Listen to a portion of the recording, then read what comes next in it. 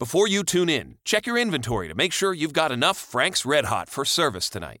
Canada's #1 hot sauce brand, it's your perfect blend of flavor and heat. If it's not Frank's, it's not Buffalo.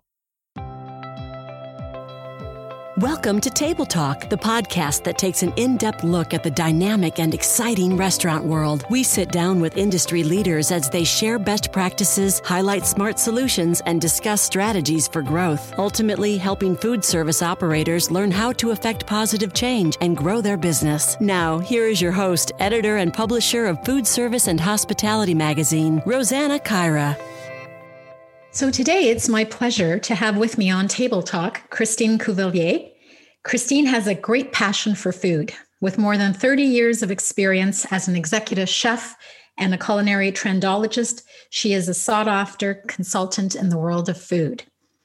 Christine has an uncanny ability to predict culinary trends, understand consumer thinking, and translate these concepts into actionable business strategies, which has made her a global leader in the industry. In her past roles, she's worked with a wide range of businesses, from big box grocery stores and large food producers to culinary schools and centers for innovation.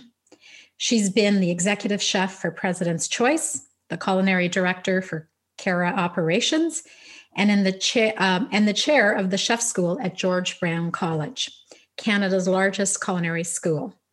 She's also been the director of culinary strategy at Maple Leaf Foods, just to name a few companies. Regardless which hat she's wearing, her goal is simple: to empower businesses with knowledge to differentiate themselves from the competition and also drive measurable results through future-proof strategies. So welcome, Christine, and thank you for taking time to be with us today. Thanks, Rosanna. I'm pleased to be with you. Wonderful. So I thought we'd start our conversation today with a little bit of an introduction about your company and what you do for listeners out there who maybe are not as familiar with you and your product knowledge. So you have a company named Culinary Concierge, which I absolutely love the name. I think that's a wonderful name. What's the focus of Culinary Concierge? And tell us a little bit about how that basically came to life. Well, I opened Culinary Concierge about 12 years ago. I had just moved to the West Coast, out to Victoria, and all my past employers and customers of my past employers were calling and asking me to sort of parachute in and do a project and advise them on something, or asking if they could join me to walk a food show and such. And I thought, gee, I feel like a concierge. So that's how the name came to be. The company really allows me to share my passion for food. And my customers are across North America, so it can be large food manufacturers and innovative foodpreneurs. And as an executive chef and a leading global culinary trendologist, I really answer the question, what does tomorrow taste like? So it can be looking at gourmet and grocery stores, it can be looking at restaurant menus. And there's a big menu of services, creative ideation and culinary-focused innovation. I've written a Trend Watch report for decades now, and I still do that at this company, focusing on emerging, developing, and existing trends. I take clients on in-store at-market tours around the world where tastes and trends are happening, and I still do it virtually until we can get back to going around the world. I focus on innovation center, design, and operational audits, a lot of competitive and category analysis. I'm very future food forward focused. And I really love to think about it in this term. I want to make food better and make better food. And my overall goal is taste, taste, taste, because we're making food and we're not making paper clips. Right. Well, that sounds like a big to-do list there. Just there's a lot there. And you started it, you said, 12 years ago? Is that right? Yes. And prior to that, you've been an executive chef. So your background has always been really focused on food, it sounds like. And this was kind of more of an idea that came up, I guess, after your variety of jobs that you've had in the industry. Is that right? What made you want to launch this, I guess, is the question. To continue to share my passion for food. My heart sings when I get to be involved in food. And it's a thrill that I have a job that I love so much. I can't imagine doing anything except being involved in food. That's amazing. Well, everybody loves food, so everybody's probably jealous of your job. Yes. So I understand you also have another company now that you've kind of started, and it's called Teach, Taste, and Learn. Tell us a little bit about that and the two distinctions between the two, I guess. Sure. This one started just about a year ago, and its focus is around being a service for faculty and leaders in culinary and hospitality schools around the world. I think about chef faculty members who are great. They've been trained as chefs. They can make soufflés. They can create menus. But were they ever really trained to be a teacher? And Interesting point. Yeah. Right? In many cases, they weren't. My partner in Teach, Taste, Learn is an incredible educational specialist. His name is Dave Durpak, and he has been the head of many leading colleges and schools. He was Canada's Principal of the Year, top graduate on the special list from UBC. What we do is we go into culinary and hospitality schools, and we do an evaluation. Think of it as a report card. And we look at instruction tips. I spend a lot of time looking at curriculum and reviewing it. We bring forward a network of industry leaders who we can then put in a rotation as guest lecturers or people to do demos, and really look at the overall school operations. And right now, more important than ever before, we focus on what skills are the culinary students, the next generation of culinary professionals, being taught, and does it match what the industry needs right now? And I guess as compared to Culinary Concierge, it's still future food forward focused. Okay, so you're really using a lot of the skills that you had in your school days, really, because you worked at George Brown for quite a few years. So you've really taken those and applied them into this new business, which sounds really just right up your alley, obviously. And when I look at the marketplace today, where we're at, after 8 months of being in this COVID pandemic crisis, how are you feeling about where we're at with this lockdown in terms of how it relates to your companies and what you're doing? I mean, what has this lockdown been like for you, both from a personal level, but from what you're doing in your professional role? Well, it's been a challenge, hasn't it? And it's been a mindset change we've all had to adapt to. Usually, I'm spending a great deal of time on airplanes, and I go and I work with my clients. So that's changed. There's no food shows to attend or sharing food or tasting food or networking with the wonderful industry we work in. No culinary travel trips to explore and be inspired. Personally, I have a daughter who is in Toronto working, and without getting to see her, we've now adapted every Saturday morning for a 3-hour Skype cooking together. Oh, really? Yeah. And so it gives us a chance to connect, of course, and cook together as we can be and share our love of food. My product development continues. If I'm working on products for a manufacturer or products for a menu, they'll produce the samples, they'll ship them to me. I'll taste them here in Victoria. We'll do a Skype call and adjust and continue on the development. And who knew that we would be attending virtual food shows? I can't imagine that we're doing it, but we're doing it. So when you say you're attending a virtual food show, I get that you can do pretty much anything over over computers today, but how do you get to experience the actual taste factor when you're doing that virtual show? Are you getting kits that are sent to you before the show, or tell us a little bit about that process, because I think that's quite interesting. So you're right. Virtual show at least opens up the ability to network and the ability to see new products that are coming along or new tastes that are coming forward.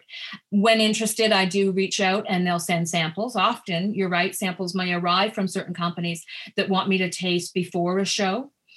So it's what we're making do with right now. Of course. Is it replacing the food show? Nothing. There is nothing like arriving at a major food show and entering the floor for the first time and looking at the thousands of booths and the tens of thousands of attendees and that excitement that you're all there to share food together and learn together. We can't replace that exactly, but we must continue on with innovation and we must continue on with development for the future of food. So let's leave COVID for a moment, and we'll come back to it in a few minutes, because it's hard to have any discussion these days without bringing COVID in some shape or form. But before COVID happened, what were you seeing in the world of food trends? I mean, we've gone through different periods, where comfort food is big, and then other times more exotic tastes come into play. What were you seeing before COVID in terms of food trends? Well, here's some that I saw before that I also think will continue on in different ways, and we can talk about that too. There's a big trend around floral. And flavors like cherry blossom or elderflower or orange blossom, vibrant, light, can be adapted to sweet and to savory applications. When I think of a retail focus for that, I look to that wonderful brand of orange blossom vinegar. It's a great example of how it pops. One of the other trends, although it's more of a movement than a trend, is plant-based. And we can't have a trend discussion without discussing what's happening in the world of plant-based. Innovations are certainly happening fast. And pre and during COVID, that hasn't changed a bit. Consumers' education is raising. Chefs' innovations are continuing to impress me. And retailer awareness and willingness to embrace this whole category is wonderful. And it's not about rejecting traditional protein sources. It's about having options. And we see really increased innovation in plant-based cheese and ice cream, and absolutely in meat. Right now, we know that 9 out of 10 consumers who eat plant-based meats also eat meat. So that means you are innovating, and your target consumer and diner is basically everyone. Right. And it's all about taste, taste, taste. There is no excuse for a plant-based product to not have great taste. Watch for a lot of blended burgers too coming along in the blended category between plant and animal meat. So a combination of the two is what you're saying. Yes, I think that is an introduction to the plant-based world to a lot of people, and it's another innovation. Another trend I'm watching is something I'm calling sizzle. And sizzle is all about flavor and heat. Consumers are using more hot sauce in place of salt than ever before. Right. And packaged good companies and restaurants are paying attention. So Jelly Bellies. Jelly Bellies flavors this year are all about sizzle. Sriracha, jalapeno, cayenne, habanero, and Carolina Reaper. They're not your old-fashioned Jelly Bellies. They're all about sizzle. When I look to restaurant innovation, I love Nashville hot chicken. And traditionally, it comes from Prince's Hot Chicken Shack in Nashville, and they tell the story.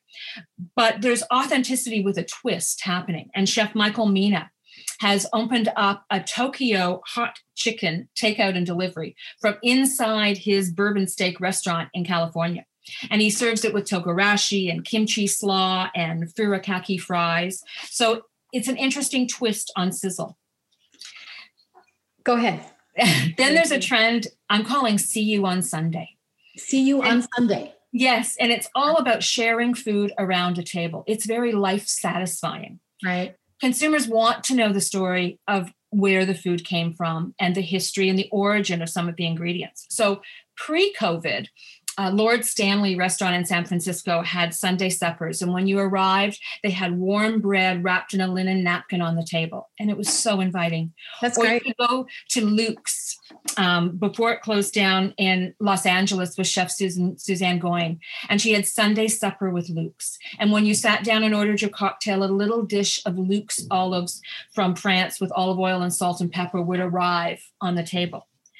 But now during COVID, we're cooking Sunday food memories. Maybe not always on a Sunday, but we really are cooking them.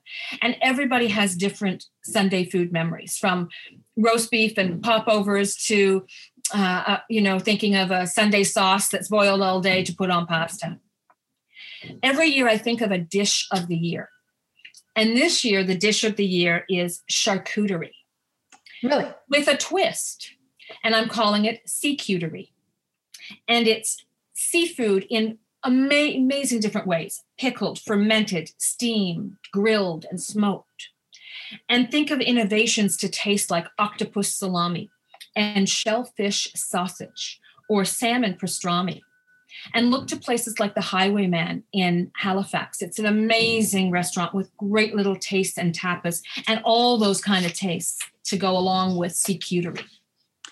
So when I listen to you and you're talking about, more of the flavors, the exotic flavors, the hot flavors, what's driving that? Is that today's more sophisticated consumer?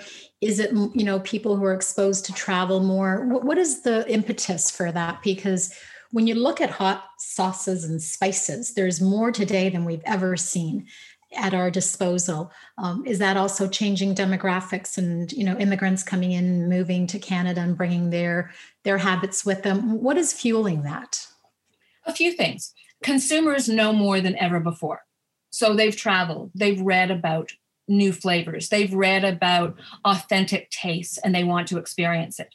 Now match that with chefs who are experimenting and who are creating new tastes and who are giving them to consumers to try, along with then the products that show up in retail that come sort of after chefs' experiments. And it's really opening up the whole world.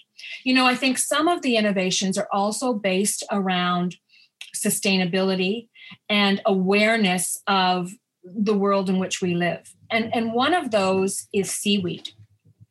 And when I think of seaweed, I think of the salty, savory, sustainable new superfood. And it's really taking the food industry by storm and making waves, so to speak. There's a company in the west coast of Canada called Cascadia Seaweed, and they are innovating to become the largest cultivator of seaweed in North America. And they're producing a line of great tasting seaweed products. So I think about that from two ways. Consumers want to know more. They're providing them the education around what seaweed is. And it's not something scary. Remember a few years ago, we were looking and talking about crickets. Yes. In innovation. And when I think about the education required around a cricket, it's all very much a getting over the yuck factor of the Jiminy Cricket world. But seaweed has something enticing, and seaweed has something unique. Again, it can be in sweet and savory applications. So I think about that innovation fueled by taste and flavor, but what's good for the world. So do you think, obviously good for the world is a big part of what you're saying. Is it also being driven by people's fascination with more, healthy eating? Do you see a lot of the products that are coming out today being fueled by our desire just to eat healthier as we get older, and also with millennials and their need to have, different kinds of foods that they're interested in? So how do you see that playing out? I see that playing out in a category I was identifying this year as good food, good mood.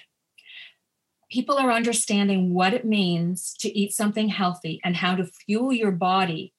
And it could be fueling your body to get through the day or to go for a bike ride or go to the gym.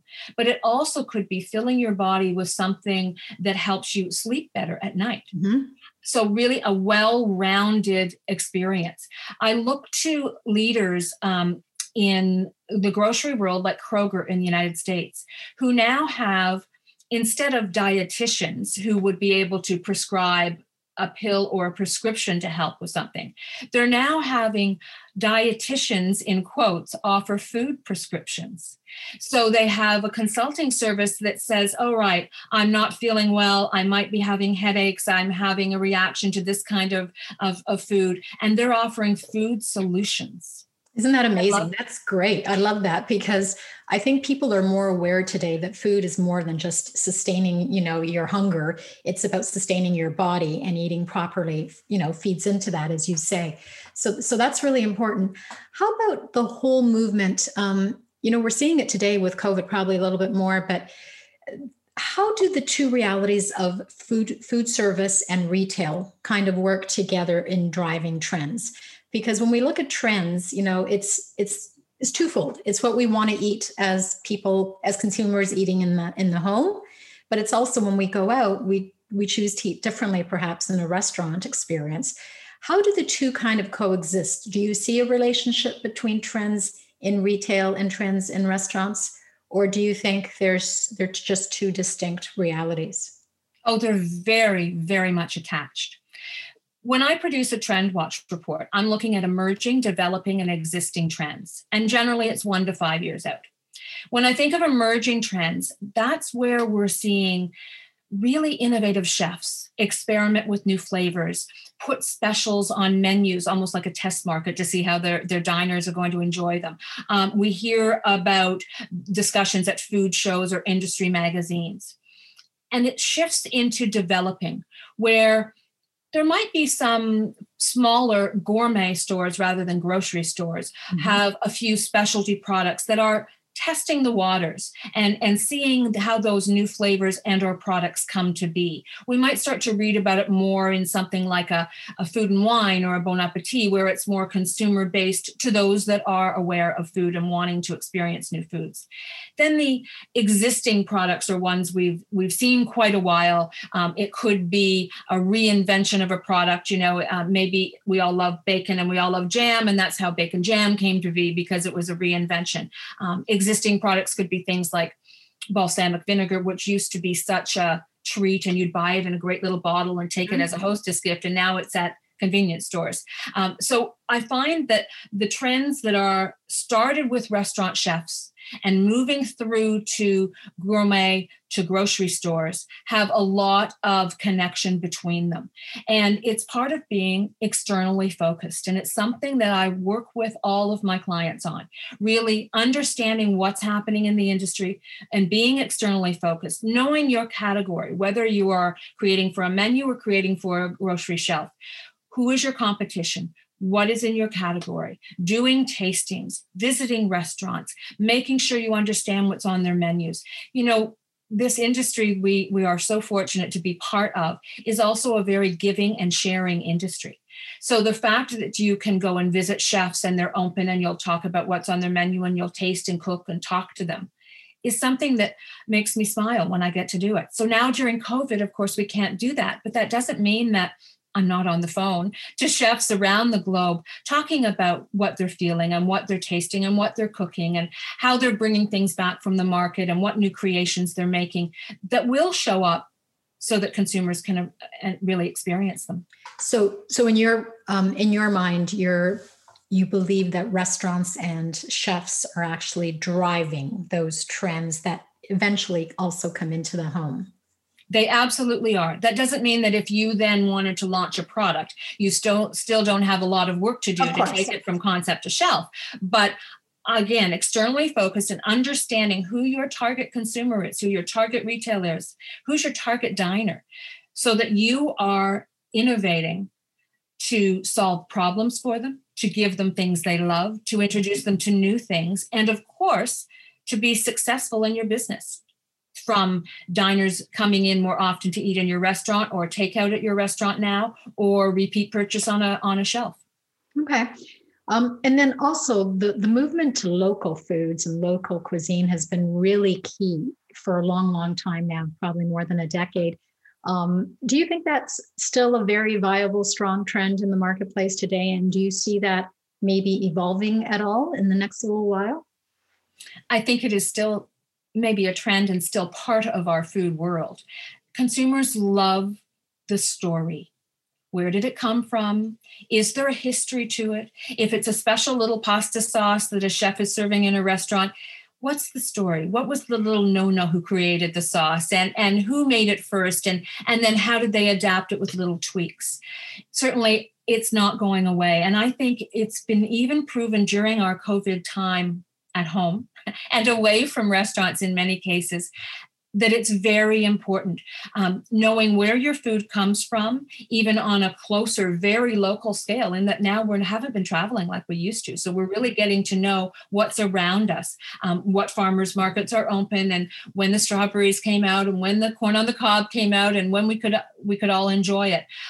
It certainly fuels our food memories, whether it be something that we've created at home or something that chefs are showing us in restaurants. And I think it's going to be really important going forward as we open up the restaurant world again and we can experience it all together again. So from your perspective and your perch in the industry of where you're going and what you're seeing, what's the lifeline of a trend? I mean, when you look at a trend, we think, oh, this is very trendy today. This is a new trend that's coming up. It's not like it just surfaces overnight. It's probably been in fruition for a while. What would you say is the lifeline of a trend before it actually becomes a trend? So when I look at emerging, developing, and existing trends, on average, it's 6 to 9 years to go from one to the other. That doesn't mean that everything that is emerging will end up as an existing, because quite often things fall right off the rails, right. and then they don't become a trend and they drop off altogether. If you could be sitting in my office, you would see my trend watch reports in pencil on the wall as I change them up all of the time. But generally 6 to 9 months. That also is 6 to 9 months or 6 to 9 years, you said? 6 to 9 years. Years, okay. And it's also so important to match that to how often do you change your menu at your restaurant? How often do you create a line extension or a new product to put on a grocery shelf? And how you match the Trend Watch report to your innovation timeline is really critical. We all know the really trendy things that rose really fast and dropped off really fast. Something like unicorn toast. It was very Instagrammable and everybody loved it. But is it something that's here to stay? No, it was a flash in the pan. As compared to really thinking about trends around cuisines and dishes and ethnicities, where consumers are wanting to know more. So it's not just saying, here is a pasta sauce. It's where does it come from? Or it's not just saying, this is a French dessert. Where does it come from? Does it come from Lyon? Does it come from Paris? And what is the history behind it? And that helps build the strength of a trend to really become part of our culinary world. Still thinking about what to serve your diners and takeout customers tonight? Think Buffalo. Think Frank's Red Hot. As Canada's #1 hot sauce brand, you can put that shit in everything, even beverages. Often imitated and never duplicated, the flavor always holds up and keeps dishes red hot. Remember, if it's not Frank's, it's not Buffalo. So you mentioned, the unicorn toast and Instagram, and, obviously social media has really helped accelerate various trends and also made people a lot more aware of food. I mean, you can't go through Instagram without seeing a million pictures of various dishes. What do you think social media has done to trends? And is this kind of in still the early infancy, or do you see it still changing over the next few years as social media changes as well? I find it fascinating because decades ago, when I started out as a chef in a restaurant, I couldn't imagine having the tool of social media where people really eat with their phone first. Yes. That's not what we started as. But here we are in the world of social media. So I like to look at it from the point of view of it can be an added benefit. If a chef is wanting to figure out if putting special A or special B on their menu is more popular, they can post it on social media and see how it drives diners into the restaurant. That's a test market tool that's invaluable. That's very important, actually, when you put it that way, isn't it? Because you can really test out everything you have in your restaurant. Exactly. And imagine being able to do that. Wow, I would have loved to have done that a few decades ago. But they have the ability to do that. To know who your target diner is, who your target guest is in your restaurant, and innovate and create menu items for them gives those guests the ability to become your ambassadors. And they continue through social media to tell their friends or to post those stories or to post those pictures of eating your food. And it really becomes ambassadors. So in the world of COVID, we aren't in restaurants every week as much as we used to be. We will be in the future, but we're not today.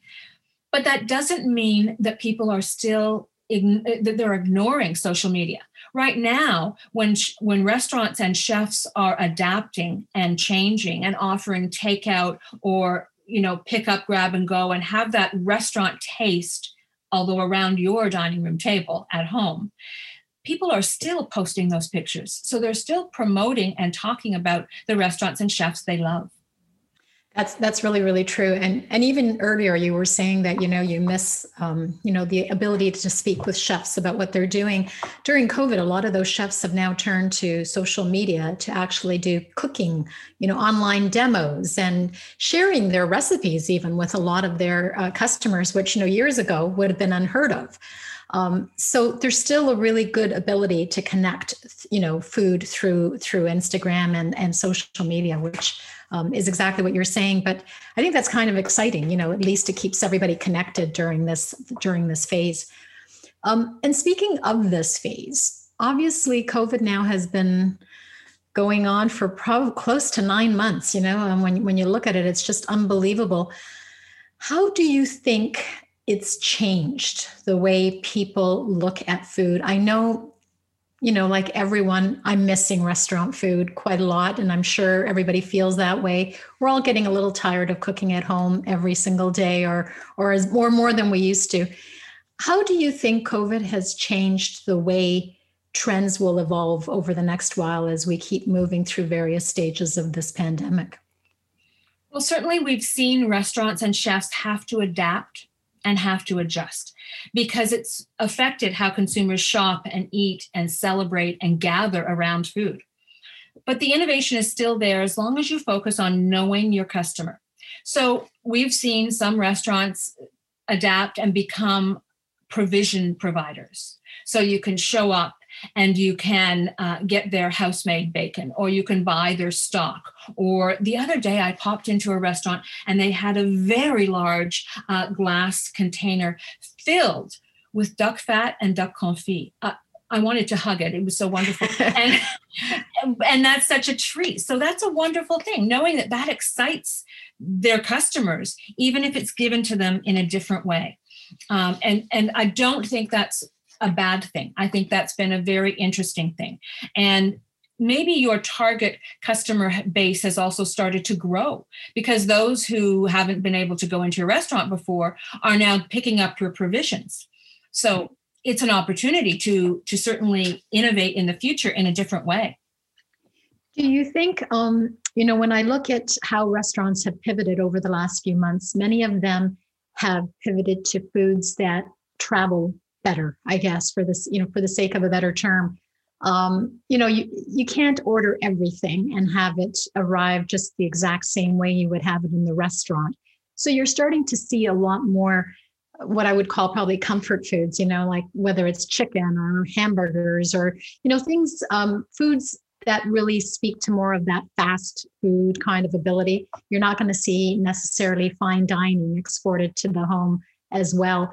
Do you think that changes how restaurants look at food for the duration of this pandemic, that they won't be maybe as creative in what they're offering because it won't travel as well?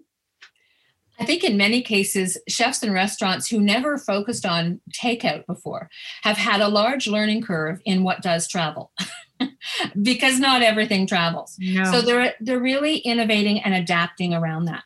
We've seen, more ghost kitchens and more delivery only and more curbside pickup. We've seen in the States, I've started to see food halls where restaurants have come together for grab and go, right. Or certainly like Recipes Unlimited here with their multi-brand takeout and delivery.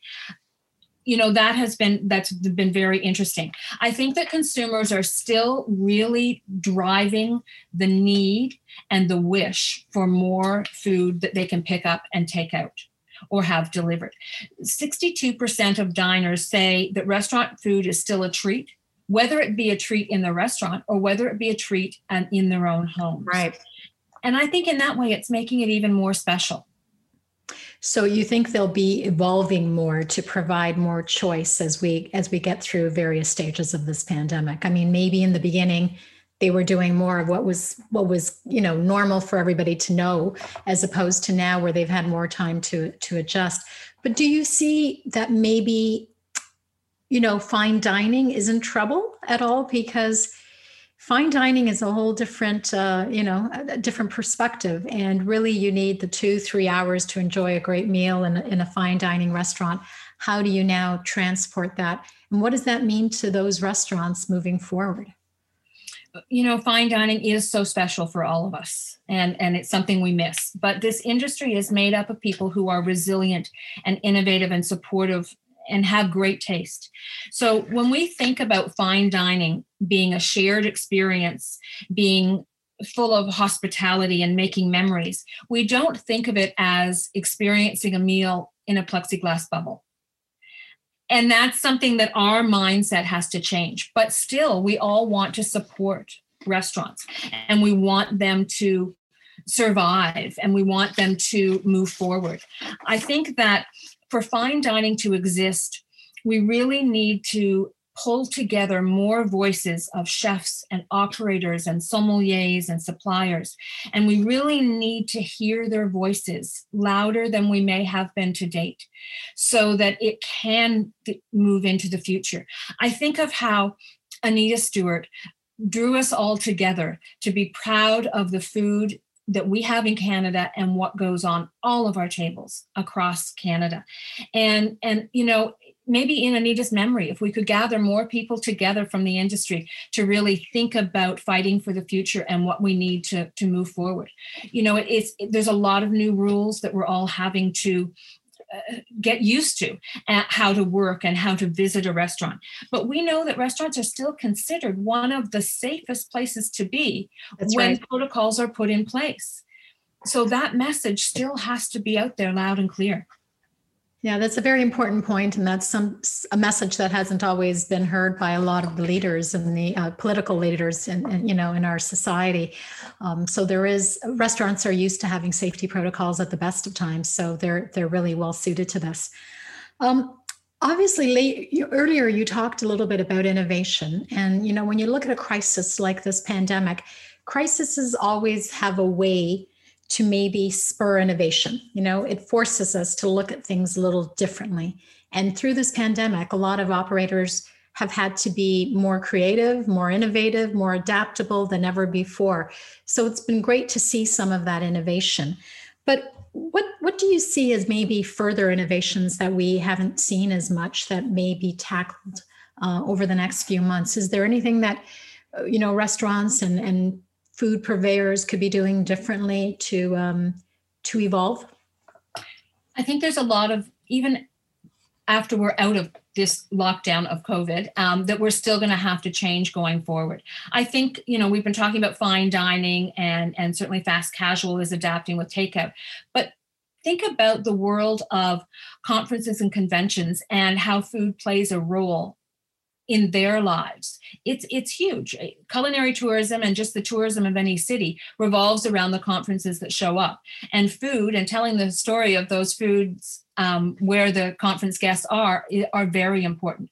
So conferences are going to have to adapt. We may not have buffets at a conference any longer. So what is it going to look like? Is it going to be little food stations where food is prepared for you and handed to you safely, rather than the buffet or the plexiglass shield on a salad bar, which I don't think that we will see going forward again. But that's still an opportunity for innovation. And that's still an incredible opportunity to share those chefs' passion for food, to share new tastes, to tell stories about the food and where it comes from. So maybe in those cases, they have in artisan producers, whether it be craft beer or cheesemakers or bakers, to hand out samples and really share their food. We have to start to think of the whole culinary industry and how it is going to adapt going forward.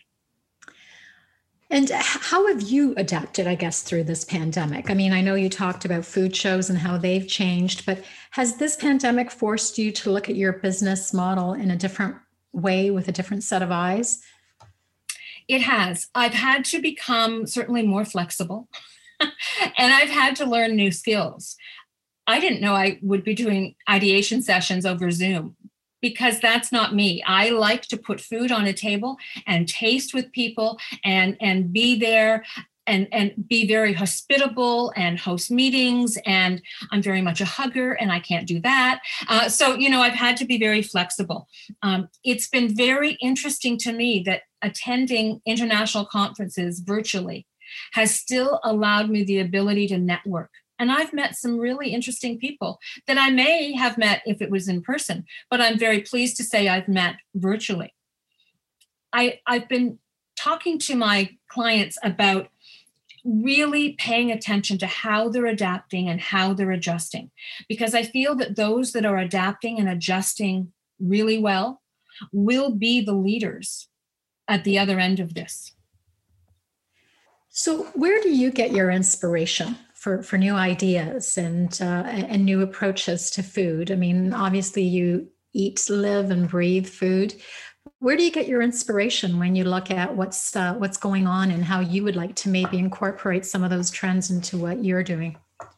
So pre-COVID, I spent a lot of time at food shows, a lot of time at farmers markets, a lot of time in restaurants and cooking and tasting with chefs, a lot of time in grocery stores. I know that sounds odd, but watching what people buy or don't buy. So here I am during COVID, still waiting for my inspiration. The book that says, here's the top 10 trends doesn't arrive in the mail. So I still have to be very externally focused. So I do a lot of virtual tours. I pull up grocery stores around the world and see what specials or new products they've been launching. I make sure to call chefs and see what they're putting on their menus. I read newspapers from around the world, generally on Fridays and Wednesdays, to look at their food sections because I want to know what journalists are writing about. That helps me stay in tune with that area or that region and what people are interested in if that's showing up in a newspaper. I'm still tasting all the time, whether it be doing category or competitive analysis or having someone send new products we're working on or ordering takeout from a few different restaurants. Yes, to support restaurants from the bottom of my heart, but also to just taste the new things they're practicing. That's great. And Christine, I know in your past life you worked with President's Choice, and obviously they were a leader in coming up with new products all the time and new ideas. When I look at the marketplace today, as COVID is wreaking havoc all over the place, you really start to see there's always been, in the last decade, there's been a lot of blurring of the lines in retail and food service. And I feel like now that blurring of the lines has become even more obvious and more important. How do you think that's going to play out between retail and food service? I mean, restaurant owners and chefs now are starting to have products that they would normally serve in their restaurant being sold in retail establishments. And that's been happening a little bit before COVID, but it's really been accented during COVID. Where do you see this going, this blurring of the lines between retail and food service moving forward? I think it's fabulous because these challenges and changes we've all been going through has really led to driving incredible innovation. So chefs have become more brands than ever before. And that's fabulous. So from the chef point of view, the awareness is there. They're still getting their taste out there. They're getting their passion of food on someone's table, which I believe in turn will drive them back into their restaurants when we're allowed to go back to all restaurants. From the gourmet or grocery side of the world, it's a fabulous change because we're having more innovation on the shelves, new innovation that may never have come to the shelf before. Instead of thinking of the past same-ish summer products that show up on the shelf and just line extensions, we're really pushing the barrier and seeing new inventions out there. When we finally have a food show live and in person, it's going to be filled with things we may never have seen at a food show for 5 or 6 years into the future. I think we've sped up innovation in many ways. For sure. Are you excited by the future post-COVID in terms of where you think we're all going after being in this lockdown for almost a year? What do you feel about that? What's the future look like in your mind? I am excited about it. I can't wait to get back to restaurants whenever I want to, rather than just planning to be part of a small group that can go into a restaurant. I get excited when I think about sharing food around a table. That makes my heart sing. And to be able to do that, whether it be at home or whether it in a restaurant, it's a fabulous thing. I really think that we are a resilient industry. We have been knocked down because of the restrictions and the rules. And, to further my point of us all getting together and really getting our voice out there so that the leaders of the country and the provinces know that the restaurant industry is core to so much of what happens in our world. We will survive. We need some help to survive, but I'm fully excited about the future. Think of I can't even come up with the top 3 places I want to go first, but I know I can't wait to be there and to really taste and experience food. And things may be different for a long time. Thinking about protocols in restaurants have always been good with cleanliness. Maybe now the flow of a restaurant is going to be changed for a lot longer. Maybe the touch points and how often your plate or your cutlery or your glasses are touched are going to be changed going forward. And that's okay. We can adapt to that. But allowing the chefs and the creative people behind restaurants really flourish and welcome their diners back in again will be really exciting. That's great. So as a way to wrap up our interview today, what do you think are some of the biggest lessons that you've learned personally through this pandemic? Because I think it's given us all pause to kind of re-examine our lives and how we were doing things and now maybe do things a little differently. What are the biggest lessons for you? Certainly, I was someone always on an airplane and I was always traveling and that will be nice to jump back into, but maybe I won't be traveling at the speed I was. And maybe appreciating and slowing down a bit more will be important. Perhaps when I do travel to my clients and I'm in a city, to take a few extra days at the beginning or the end and really spend time getting to know the area a bit more and visiting the little cheesemongers or visiting a little bakery or, exploring a bit more. I might take more time for that. Excellent. Well, we hope that happens sooner rather than later, for sure. Well, Christine, we could talk about food trends forever, and I know our time has come to a close. So I really wanted to thank you for being here today with us on Table Talk, taking time out of your busy schedule. And I know, we're going through a very incredibly challenging period right now for the restaurant industry and the food industry. You've given us a lot of great insight into the world of food trends today. And I think if there's one common denominator that really binds us in this industry, it really is our love of food. So you've really, you've really nicely talked about that today. And it'll be interesting to see how this period really will impact and change the way we look at food moving forward once we're able to move out of this. So thank you so much for your time, and I appreciate it. And above all, stay safe and be well. Thank you, Rosanna. Stay safe and don't forget taste. Always. Thank you, Christine. We appreciate you joining us for this episode of the Table Talk podcast. If you enjoyed today's episode, we'd love for you to rate and review our show.